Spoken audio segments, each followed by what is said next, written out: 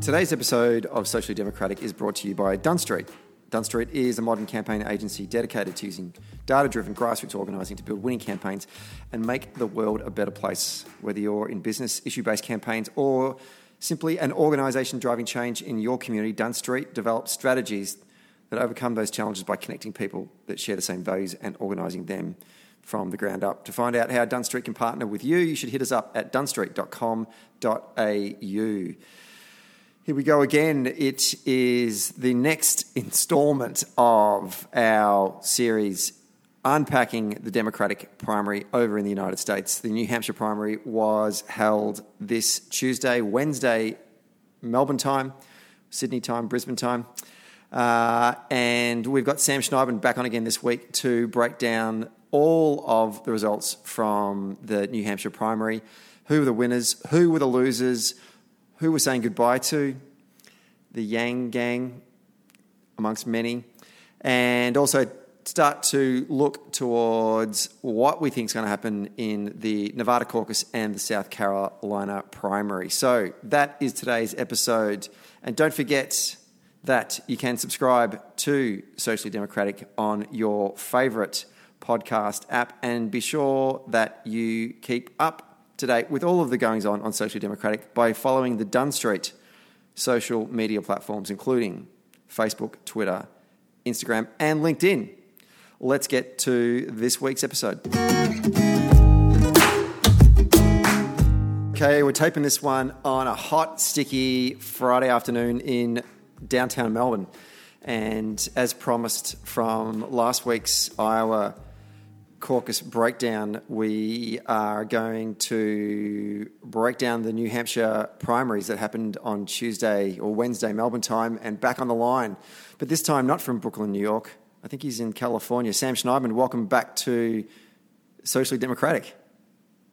It's good to be back. I can't believe they've let me back for, what is this, the third time? And back-to-back, no less.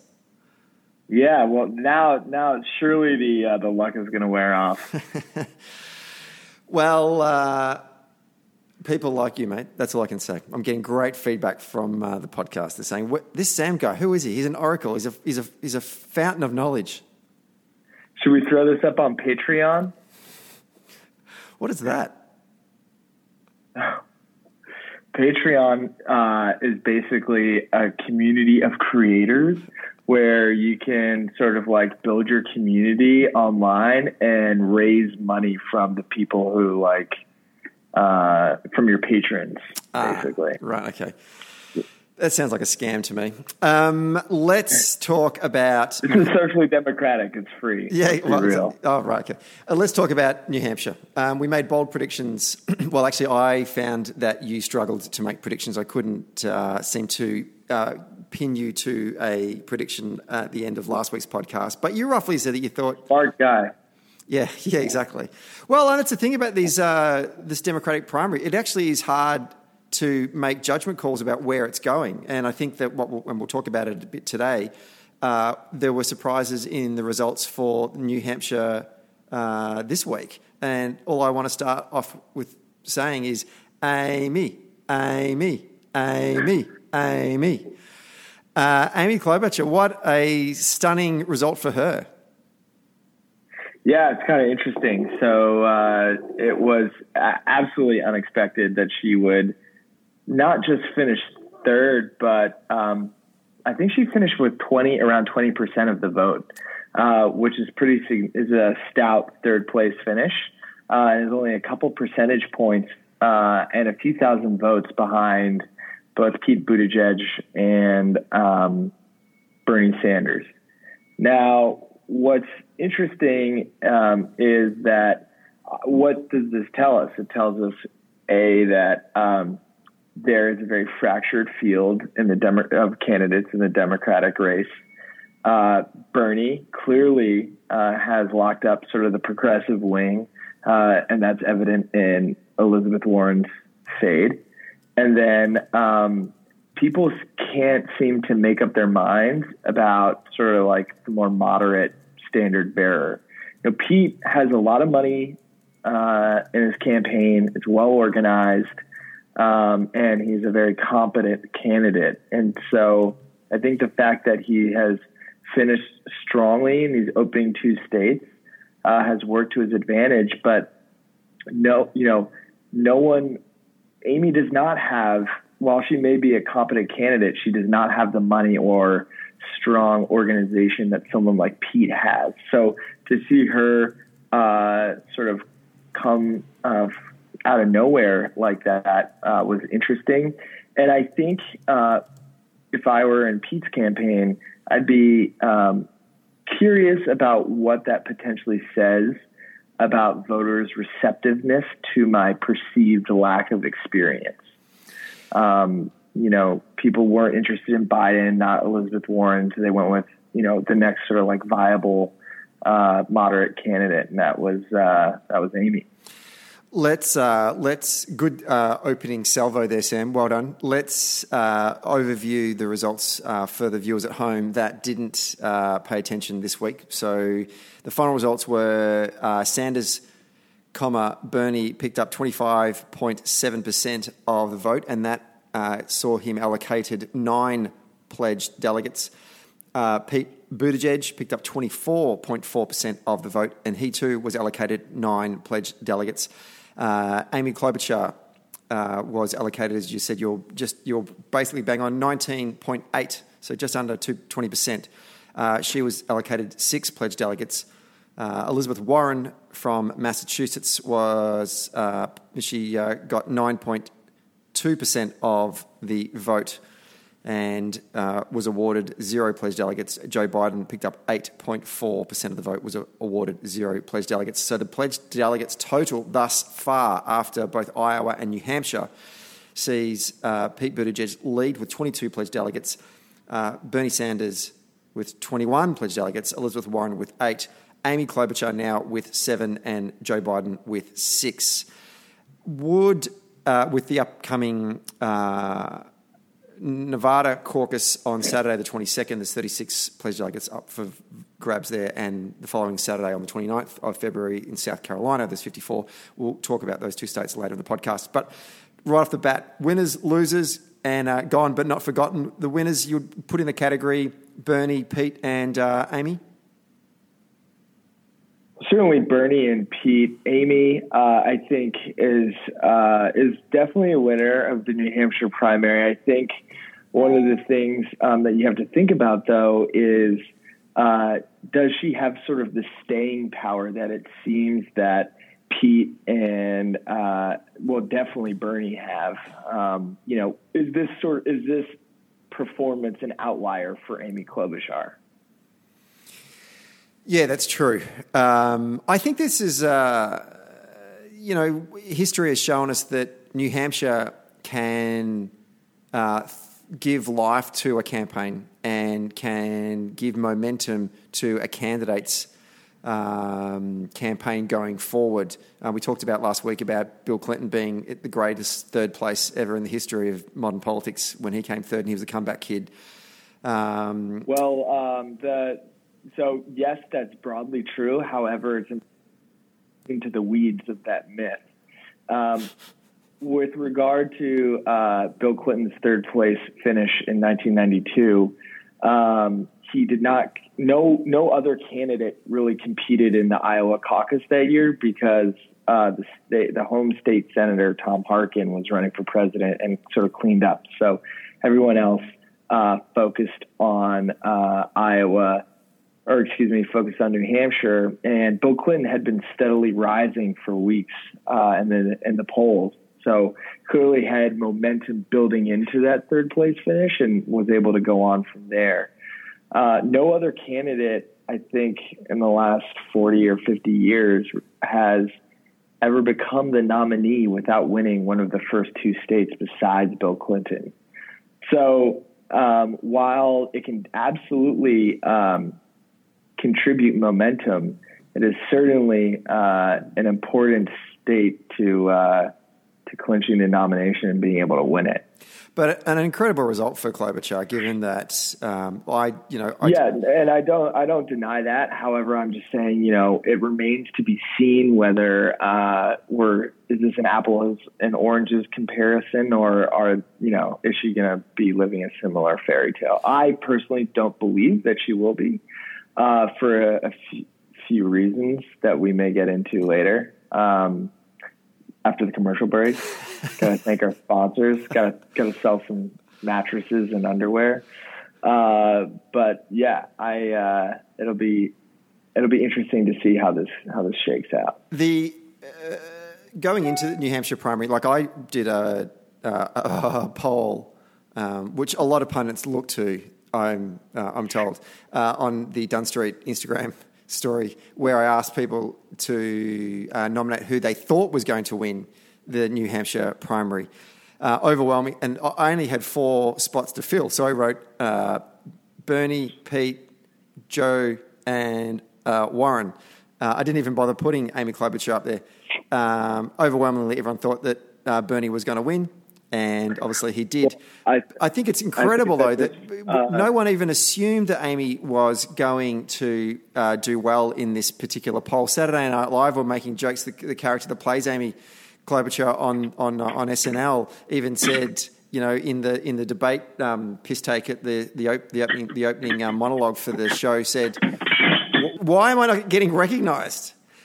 Which is a fair point for the comedian to raise about Amy Klobuchar, but it seemed to me in the reports that I read that over the week leading into New Hampshire, there was small signs of momentum that were gathering for her campaign. It wasn't trickles of volunteers that were going into her campaign field office to volunteer. There were hundreds of people coming in, and there was a quiet confidence that she was going to do reasonably well in this primary. What's your thoughts on that? Well, I think, again, it speaks to the so I think one of the themes that I've been harping on in our conversations is the importance of momentum in presidential primaries. And one of the ways that a candidate can capture momentum is by performing really, really well in televised debates. Now, as Biden has sort of imploded, as has Warren, that's created this opportunity for an alternative candidate, and Amy really stood out in her performances within the New Hampshire debate. I think the eccentricities of the New Hampshire electorate really sort of catered to a candidate of Amy's style and sort of policy outlook.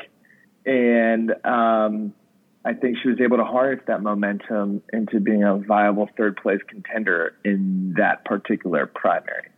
Again, personally, I'm skeptical as to whether or not this is going to materialize into something that she's able to capitalize on long-term and is able to make a serious run at the nomination. And why is that? Where does that skepticism come from? It comes from a couple of places. I mean, number one of the advantages of having momentum, optically at least, in a presidential primary is that it allows you to fundraise. And a lot of money has been going to candidates other than Amy Klobuchar, and they've built really strong operations in the early states. I don't know what her fundraising totals have been since New Hampshire. However, she's starting quite far behind the 8 ball compared to other candidates. So she's going to have a tough time making up that sort of infrastructure gap, if you had to coin a term. I've read that it's under. She's collected around about 900,000 in the last 3 or 4 days through small 900,000. Yeah, $900,000 through small online donations. So I mean, like, let's just be real, right? That's not even. It's not even. It's like not even one commercial in a single state. So she's fighting against candidates who have over $20 million cash on hand, Bernie and Pete, right? So she's going to have a hard time breaking through the media environment. And then I think this is actually one of the most interesting. This is one of the most interesting aspects of the upcoming races. Is we're about to find out what a billionaire's money can do in a presidential primary in a way we've never seen before. This is a totally new dynamic within American politics. Not to say that we haven't had billionaires running before. However, we haven't had so much personal wealth directed into a campaign. And while we may have had billionaires running before, Michael Bloomberg is worth $60 billion nearly. So he's not just a billionaire. He's one of the richest people on the planet. And we're going to find out just how much that's worth. So Amy has a tough time competing from like a mechanical standpoint. Does she have sort of the campaign infrastructure that's required to make a serious deep run for the nomination? And then she's competing in a really weird dynamic of tons of capital coming into the process from a couple of billionaires, basically. A lot of exit polls were suggesting that Klobuchar did reasonably well with what they term as college-educated white women that had originally parked their votes in the polling anyway with Elizabeth Warren.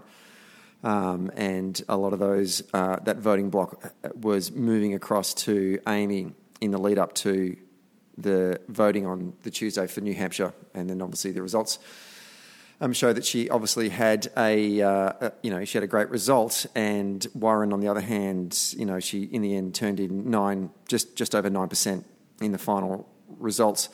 I want to quickly turn to Warren. Is that it for Elizabeth Warren? No. However, she's on the ropes, right? So she's got to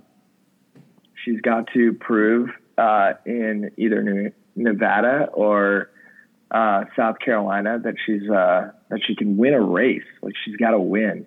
The other thing is that she's really got to show that she has a vision that is different from someone like Bernie or one of the other she's got to pick off support from Bernie and some of the moderate candidates. And she's trying this new identity of a unifier within the party. But if we're going to be honest, the way that this primary is shaping up, this is going to be sort of a last man standing primary. The Democratic Party voters aren't looking to be unified, right? It's either going to be a moderate candidate or it's going to be a progressive candidate, but it's not going to be sort of this like aspirational blend of the two. And it just remains to be seen which sort of power structure is going to win out within the party. Sticking with the losers, Joe Biden didn't even stick around for the results on election night, jumped on a plane and flew down to South Carolina. We should jump on a plane and fly out of the race. We talked about this last week because the polls were suggesting that it wasn't going to be a great result for him anyway. Probably worse than he once thought going into that week after Iowa.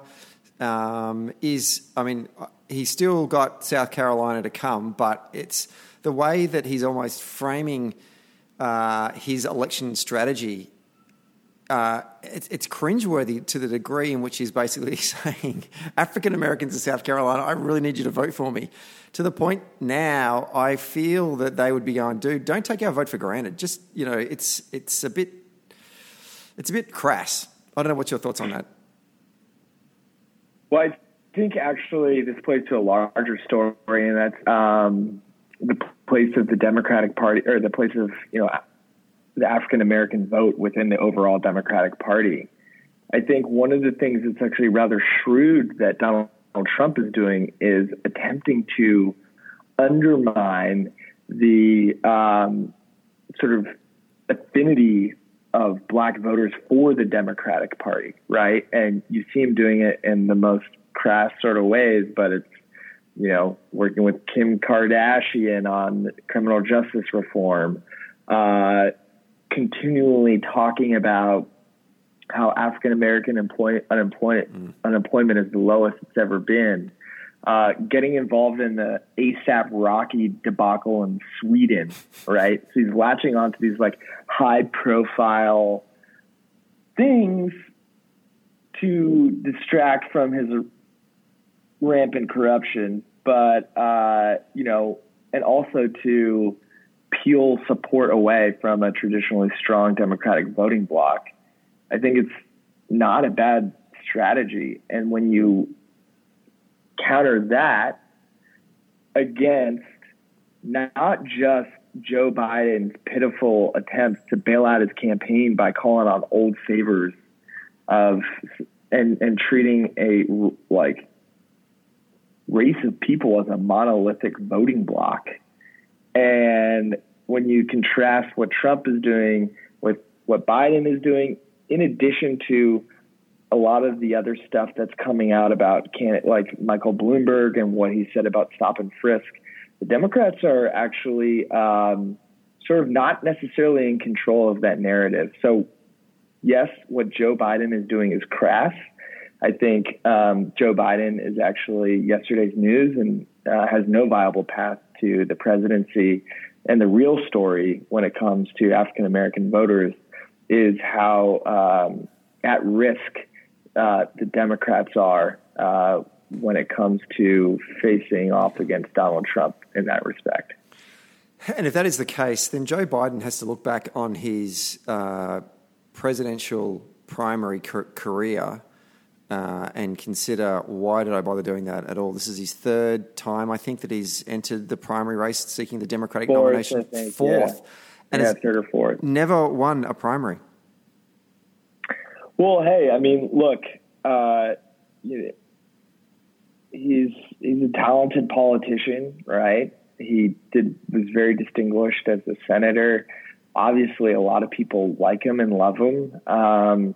He was considered the front runner in the 1998, or a front runner in the 1988 primary, and got tripped up in a plagiarism scandal, which, like, if we could just take a step back and think about how our appetite for scandal has greatly expanded since then. Yeah. You know, in 2008, he gave it a shot, ran, up against Barack Obama and Hillary Clinton. Wasn't going to get through that. This time, I think, it was a mistake for him to run in the first place. But that's not to say that his political career, in no way was him running for president ever a failure. Like, he ended up as vice president of the United States. Yeah. Would he have been vice president had he not been a candidate in 2008? Hard to say. But I think just because you try many, many times, that's not so. It's not how failure is not as simple as that when it comes to presidential politics. But I think his candidacy, to some degree, was selfish. For those of you that would support a centrist or moderate centre-left Democratic nominee, him adding to that field to join people like Kamala Harris, Cory Booker, Pete Buttigieg, Amy Klobuchar, and whoever else, it took so much oxygen from those types of candidates. And I think that... Yeah, and sure. The person who's benefiting the most here is Bernie Sanders.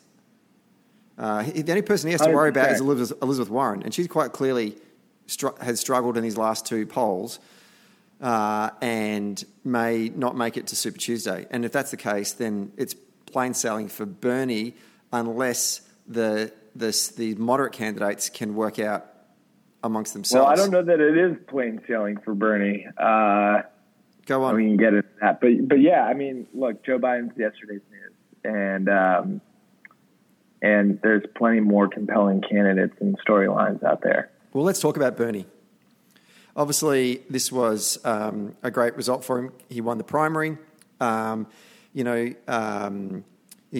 positive spins for it. He won the primary. He finished equal first, I guess, in the Iowa caucus. He's looking strong in the next two polls, and he's now the front runner. So, mazel tov to him for that.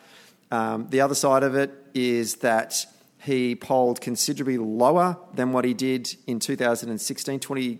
I think Sanders beat Clinton by roughly 22 points in 2016. He got 50% fewer votes this week than he did back then in 2016, although it wasn't as crowded a field this time. And there's an argument there that he is not expanding, because one of his pitches to the Democratic base is, vote for me, I will bring in more people to vote for me as a Democratic nominee up against Donald Trump. But there is some evidence to suggest that is not happening right now in these first two polls. What's your take on Bernie's position right now in this race? I mean, I think that is absolutely true. Bernie Sanders is the front runner for the nomination.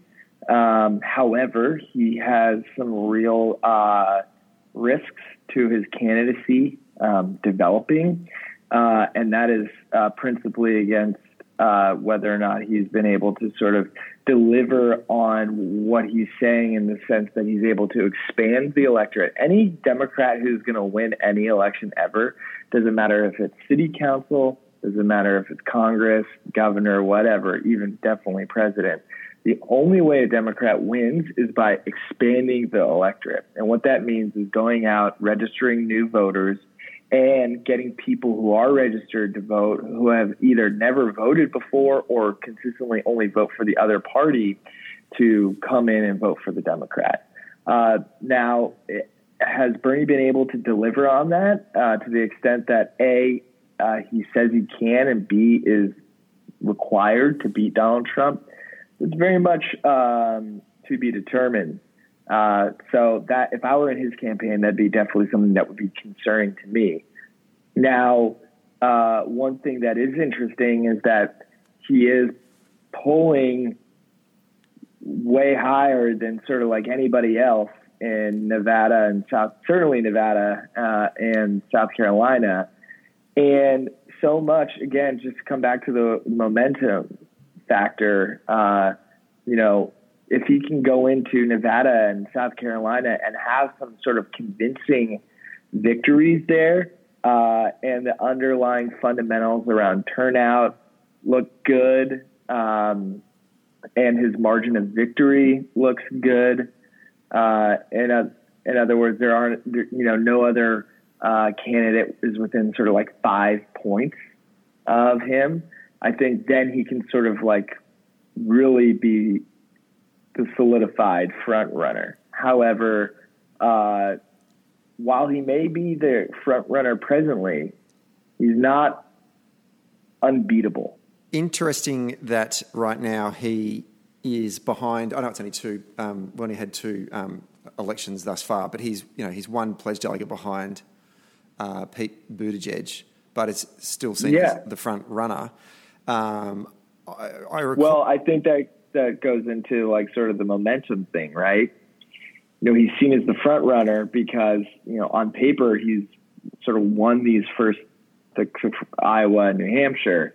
However, it's not the way we choose our presidential nominee in this country. It does come down to whether or not you get the required amount of delegates. And so while he may be the front runner and have the momentum behind him, that's, he's very much, it's election by election for him.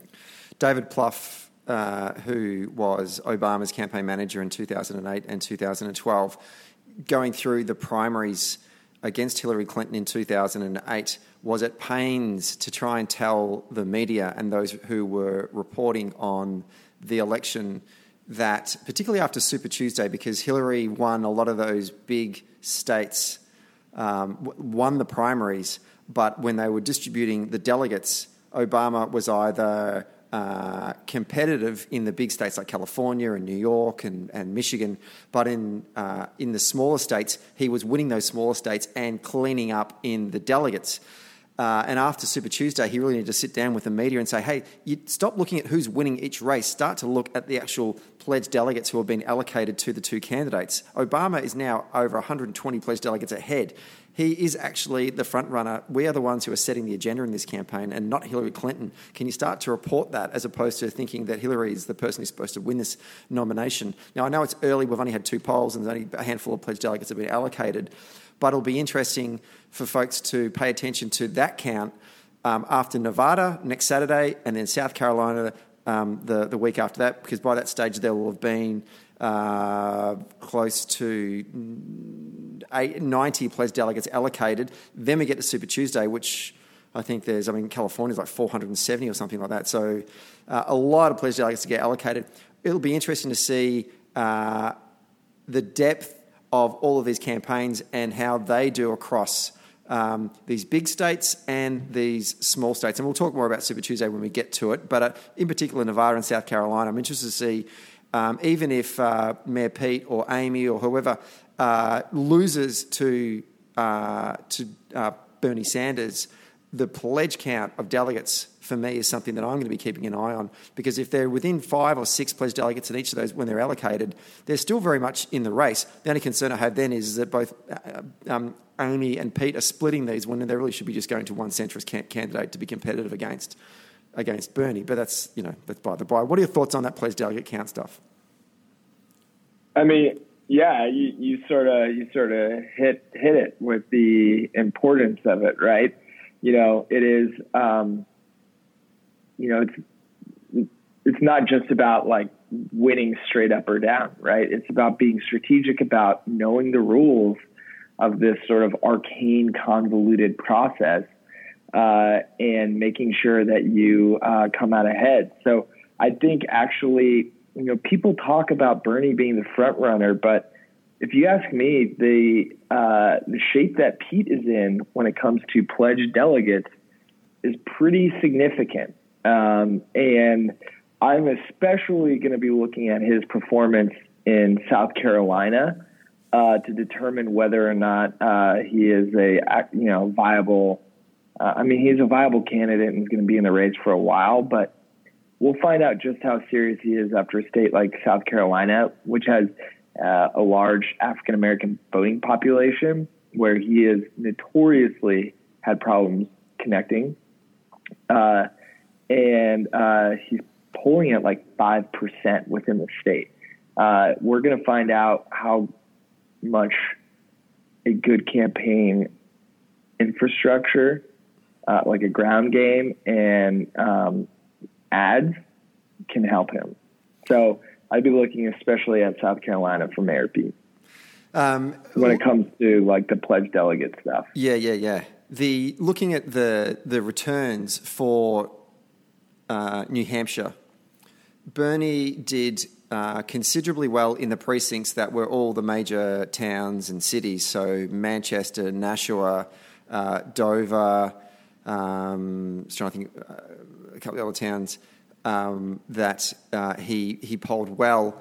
Whereas, once again, kind of similar to Iowa, Pete Buttigieg was strong in a couple of those towns, notably Hanover, which is the home of the Dartmouth University, one of those Ivy League ones, plus a lot of those regional areas and those suburban, those suburbs that are in the southern part of New Hampshire that actually border with the state of Massachusetts and the town of Worcester, which are sort of satellite suburbs of that Worcester area.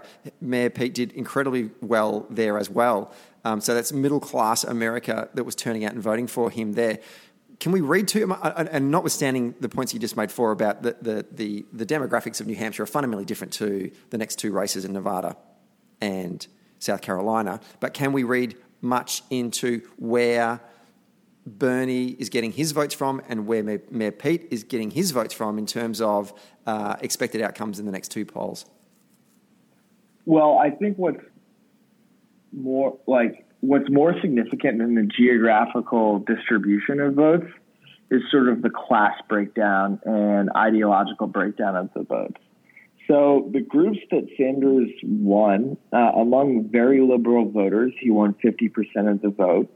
Among voters under 45, he won 43% of the vote. And what we call change voters, voters who said they were just looking for change, he won 37%. Now, the voters who had incomes of less than $50,000 a year was 36%. If you contrast this with Pete, he won voters who have incomes over $100,000 with 33% of the vote. He won late deciders with 30% of the vote. That's really critical. We talk a lot about Amy's surge in performance. Actually, Pete did really well with people coming down to the wire. Now, it's often these voters who make up their minds within the last few days to determine the margins of victory or loss within a campaign. And among voters who would be defined as foreign policy voters, he won with 29%. We talked about change voters with Bernie Sanders and the way that he won those. The voters who identified themselves as electability voters, voters for whom any electability was the biggest concern, sort of like they're looking for the person who they think has the best shot to beat Donald Trump.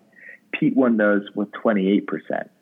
So what we're seeing happen here is a sort of head and the heart battle for the nomination here within the Democratic Party. Let's stick with the theme of turnout. I sent you a text the evening of New Hampshire, and I said that the early figures had suggested that there was a higher turnout than in 2016 and on par, but in the end it was higher than 2008, which on the face of it, that's fantastic. We talked about that last week. But there's been some more sobering analysis of that now, and they've actually factored in that the voting population has increased in the state of New Hampshire since 2016, and indeed certainly has since 2008, and that it really the old trap of absolute numbers versus percentages, right? Yeah, exactly, and that really these numbers are on par essentially with 2016, and we were super worried after what happened in Iowa about what did that tell us about what it would look like in the presidency or in the general for Democratic turnout. What do you take from? Do you feel positive about these turnout numbers in New Hampshire, or are you just kind of meh? Yeah, I mean, I'm kind of meh on it. I think one thing that's kind of interesting within American politics right now is that we are sort of going through a bit of a generational shift in voting population. We're getting more and more voters, right, who are more and more people who are eligible to vote. It's skewing younger. And who votes in a primary? It's the people who sort of like most identify with a candidate or a party. Now, I think what you're seeing is less people are identifying with the Democratic Party and are less motivated to go out and participate in the exercise of choosing who the Democratic nominee is going to be. And then I think what you're also seeing is that people haven't really coalesced around one or two or three candidates. There's so many options as if it's to be bewildering to a lot of voters. And then I'm sort of thinking about what's the media environment been for the past few years. We talk a little bit about 2008. People were really fired up to vote in that election because 2006 was arguably the worst year of the Iraq War. It was when it was peaking and people really wanted to change. We were going through an economic crisis. There were a lot of these externalities that were motivating people to go out and vote. And you layer on top of that this enticing opportunity to vote for a once-in-a-lifetime candidate in either Barack Obama, an serious African-American contender, or Hillary Clinton, a serious female contender for the nominee. Now, those same externalities aren't really at play in 2016. So I think it's are at play in 2020. So I think it's a bit of a mistake to sort of compare the two cycles as the same thing. The other thing that I would add on to that is, I'm just going to throw this out there. People are fucking worn out by the last 4 to 8 years of American politics, and people just don't want to deal with it until they maybe have to. Who knows if there's any sort of statistical significance there, but that's one thing I'd be thinking about. Now, one of the great things about Australia is that you make it very easy to vote. Voting is compulsory. It's easy to to stay on the voting rolls there. One country on this planet where it's not easy to vote is the United States. Since 2016, there have been all of these laws that have passed at the state level that go into great litigious detail about who can be registered to vote and what they need to be registered to vote. One such state that has passed a law around this is New Hampshire. And I think what they've tried to do is make it harder for students to register to vote. And this is going to be something that plays out across the country. Wisconsin recently had 200,000 voters, 200,000 voters dumped off the rolls. And then from there, we had, Florida recently passed an amendment to its state constitution to restore voting rights to 1 million plus people who were formerly felons. When you're a felon in this country, you typically lose the right to vote for life. The voters in Florida voted to restore that. And then the state legislature came in and said, no, you can't get this right back until you pay all your outstanding debts to the court. So I think really the most untalked about factor when it comes to turnout, both in these primaries and heading into the general election, is a lot of these voter registration laws. So if you're a political nerd in Australia, I would brush up on that and sort of really think about how fortunate you are to have a very open and painless, relatively to us at least, voting experience in your country. We literally could do a whole podcast on voter suppression laws in the United States, and maybe that's something we can save for the downtime between the primary season and the start of the general. You paint a very depressing picture there, Sam. Thank you. One thing that... Well, sorry, it's just real. Like it's Friday, man, honestly. One thing that may... Not for me. That is true. It will be eventually. One thing that...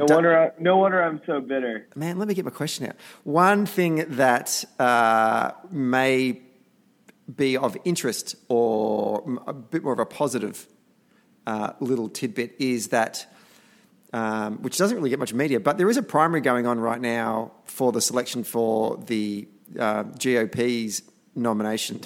There is someone still in the race running against Donald Trump. 10,000 Republicans turned out in the cold on Tuesday night to vote against Donald Trump in the Republican primary. I think this is interesting because Hillary Clinton won New Hampshire by an absolute handful of votes in 2016 against Donald Trump. If there are 10,000 Republicans that are prepared to turn out and vote in a state that, in a primary race that really doesn't matter because the person running against Donald Trump is not going to win, what will those 10,000 Republicans do in the general? Will they come and vote for the Democratic candidate? I don't think they're going to come and vote for Donald Trump. Will they stay home? And in a race that's so tight... They won't vote for Bernie Sanders, I'll tell you that. But hey, let's talk about percentages and not absolute numbers here. So if we're going to talk about absolute numbers, 10,000 voters coming out in the Republican primary and voting against Donald Trump is encouraging. But if I'm Donald Trump, I also see that I got a record number of voters in a primary for me, which is 100,000. Typically, the incumbent president goes through the primaries as a mere formality. And the Trump campaign, look, for as repugnant as he is, he's got some smart people working for him. And they were able, to their credit, to get a lot of people to turn out and vote for him in something that is basically for show. So, I'd be looking at it more on a percentage basis and less on an absolute basis. True. And you're trying to kill my buzz here, man. But I will say... I'm sorry. Look, it's not Friday for me. but I will say, yes, that is true. And there are other factors in that we are not actually having a proper primary race for the Republican nomination. So comparing it to previous years is worth something. You're comparing it to 2012 when Obama was going through this process and Donald Trump absolutely smashed him in comparison in New Hampshire. How do you mean? So let's just look up the vote total in the New Hampshire primary in 2012 for Barack Obama. I see what you're saying. So when Barack Obama ran in an uncontested, or essentially uncontested, but that would have been uncontested, right? That nobody even nominated against Obama, not even some crackpot from New Hampshire that could get their name on the ballot. And so Obama wasn't actually running against anyone. There actually is someone running against Donald Trump. Yeah, exactly. But he only got 49,000 votes. Why would you bother? Yeah, exactly. Why would you bother? And Donald Trump got over 100,000. But I think he bothered. Yeah. He went and had a rally in New Hampshire the day of the... For sure, and he had to do that. But what I'm saying is, 10,000... versus 100,000. I take your point. Yeah, I get you. Let's quickly turn to the next two, Nevada and South Carolina, before we wrap up. I couldn't find any polls that have come out for either of those two states. I have. Thank you. Since New Hampshire. Always prepared. You're a good man. Talk to me. What are they saying right now? So, look, I mean, within Nevada, Biden, I guess, still has some... Oh, well, on an average basis, Biden is pretty strong. When I look... All right, so, look, Biden is looking good in Nevada with 21%. Sanders, 17.5%. Warren is sticking in there, which I think is interesting because Nevada is a very strong labor union state. There's obviously a strong tie between labor and the Democratic Party, particularly among candidates who sort of champion themselves or style themselves as champions of the working class. So Elizabeth Warren is doing well there. However, with 11% as her average. But we've seen some of these polls recently, and Biden is always sort of like at the top, but has definitely been fading. I'm really interested to see what's going to happen in Nevada with Michael Bloomberg. How does his money impact things? What I'd be curious about there is this sort of like a last ditch? Can Warren muster a performance there that allows her to limp on to Super Tuesday? Pete's not polling terribly well there at 7% compared to the leader, which is 6%. Sanders at around 18 or 20%. Can Pete sort of use his organization to squeeze out enough delegates to stay at the top? And I'd be looking sort of at South Carolina. Does Biden have a shot there? Does he pull us out? And then Tom Steyer has been dumping money into that state. He's the other billionaire. He's only worth $1 billion. If you can think about that, Michael Bloomberg is worth 60 times what Tom Steyer is worth. And Steyer has like $1.5 billion. You know what's also crazy? Tom Steyer has spent like $200 million on his campaign.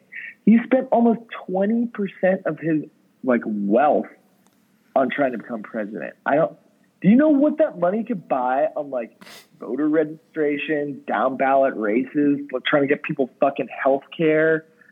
I don't know, man.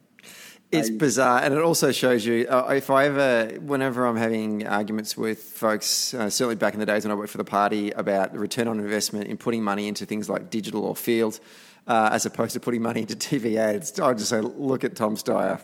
He's dumped $20 million on TV advertising, and he hasn't won one pledged delegate. No, what? I think he thinks he might be Secretary of the Treasury if someone wins, but then, dude, you just dump 20% of your own wealth to be Secretary of the Treasury, and you could buy a lot of people college educations. I wouldn't make him Secretary of the Treasury because I don't think I could trust him with your money. Well, based on the way that he spends his own money. So predictions for Nevada. Who have you got? Fuck, man, you're going to hate me because I'm not really. Look, I think Bernie's going to win. If I had to say it, Bernie's going to win the caucus. I'm interested to see whether or not Warren can muster a good finish. I don't necessarily think Amy Klobuchar is gonna factor in there, just because I don't know that she sort of has a political base there. She opened up some field offices this week, but probably a little too late. But yeah, I take your point. Yeah, exactly. And then Joe Biden, I think, is kind of interesting because he was looking. There's this really powerful union within Nevada called the Culinary Workers. For the first time in I think recent memory, they declined to endorse a candidate, and Biden was really counting on that. And so, look, if he comes in outside the top 3, he's out. He's gone, I think. I mean, he can win South Carolina, and who knows? But if he wins South Carolina and comes in outside the top 3, it's over for him. Yeah. Now, with regard to South Carolina, the 2 storylines I'm looking at there are, does Bernie clean up in that state? Can he really string together an impressive victory of 5 to 10 points in Nevada, 5 to 10 points in South Carolina? If he does that, then I think you need to start seeing him as a front runner more seriously. And then I'm looking at, what performance does Pete have in South Carolina specifically? I know that South Carolina has the most delegates at stake of any of the first 4 states. It also has the highest proportion of African-American voters in the state. To what extent can Pete walk away with some delegates, and to what extent can he, show that he is able to make inroads with the African-American voters? In our last conversation, I used the term sort of validating experience or validating election.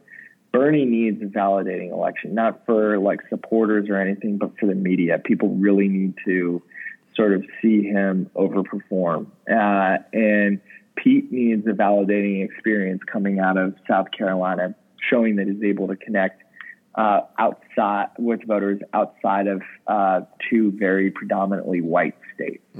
It will be fascinating, and I actually think there's going to be so many twists and turns over those 2 particular races, Nevada and South Carolina, and we'll watch with bated breath. We will also, don't forget to follow Dunn Street on Instagram. We're going to put up some more polls for the viewers at home. We want to find out what your thoughts are on who's going to win Nevada, who's going to win South Carolina. It's been very interesting, but I actually don't have the numbers with me in front now, but there's no point, because basically everyone said that they thought that Bernie was going to win New Hampshire, and you were right. It shows you that the listeners of Socially Democratic are very smart, tuned in people when it comes to democratic politics. Sam, thanks very much for coming on the podcast. Loved talking to you today once again, and hopefully we'll get you back on after South Carolina. We'll give you a bit of a break. Sounds good. Maybe if we throw this up on Patreon in the meantime, we can raise enough money to fly me over to Australia. Stuff that. Fly me over to America. I'd rather do that. You were just here. I know. Anyway. All right. Great talking to you, and have a great weekend, and I'll talk to you soon. Thank you.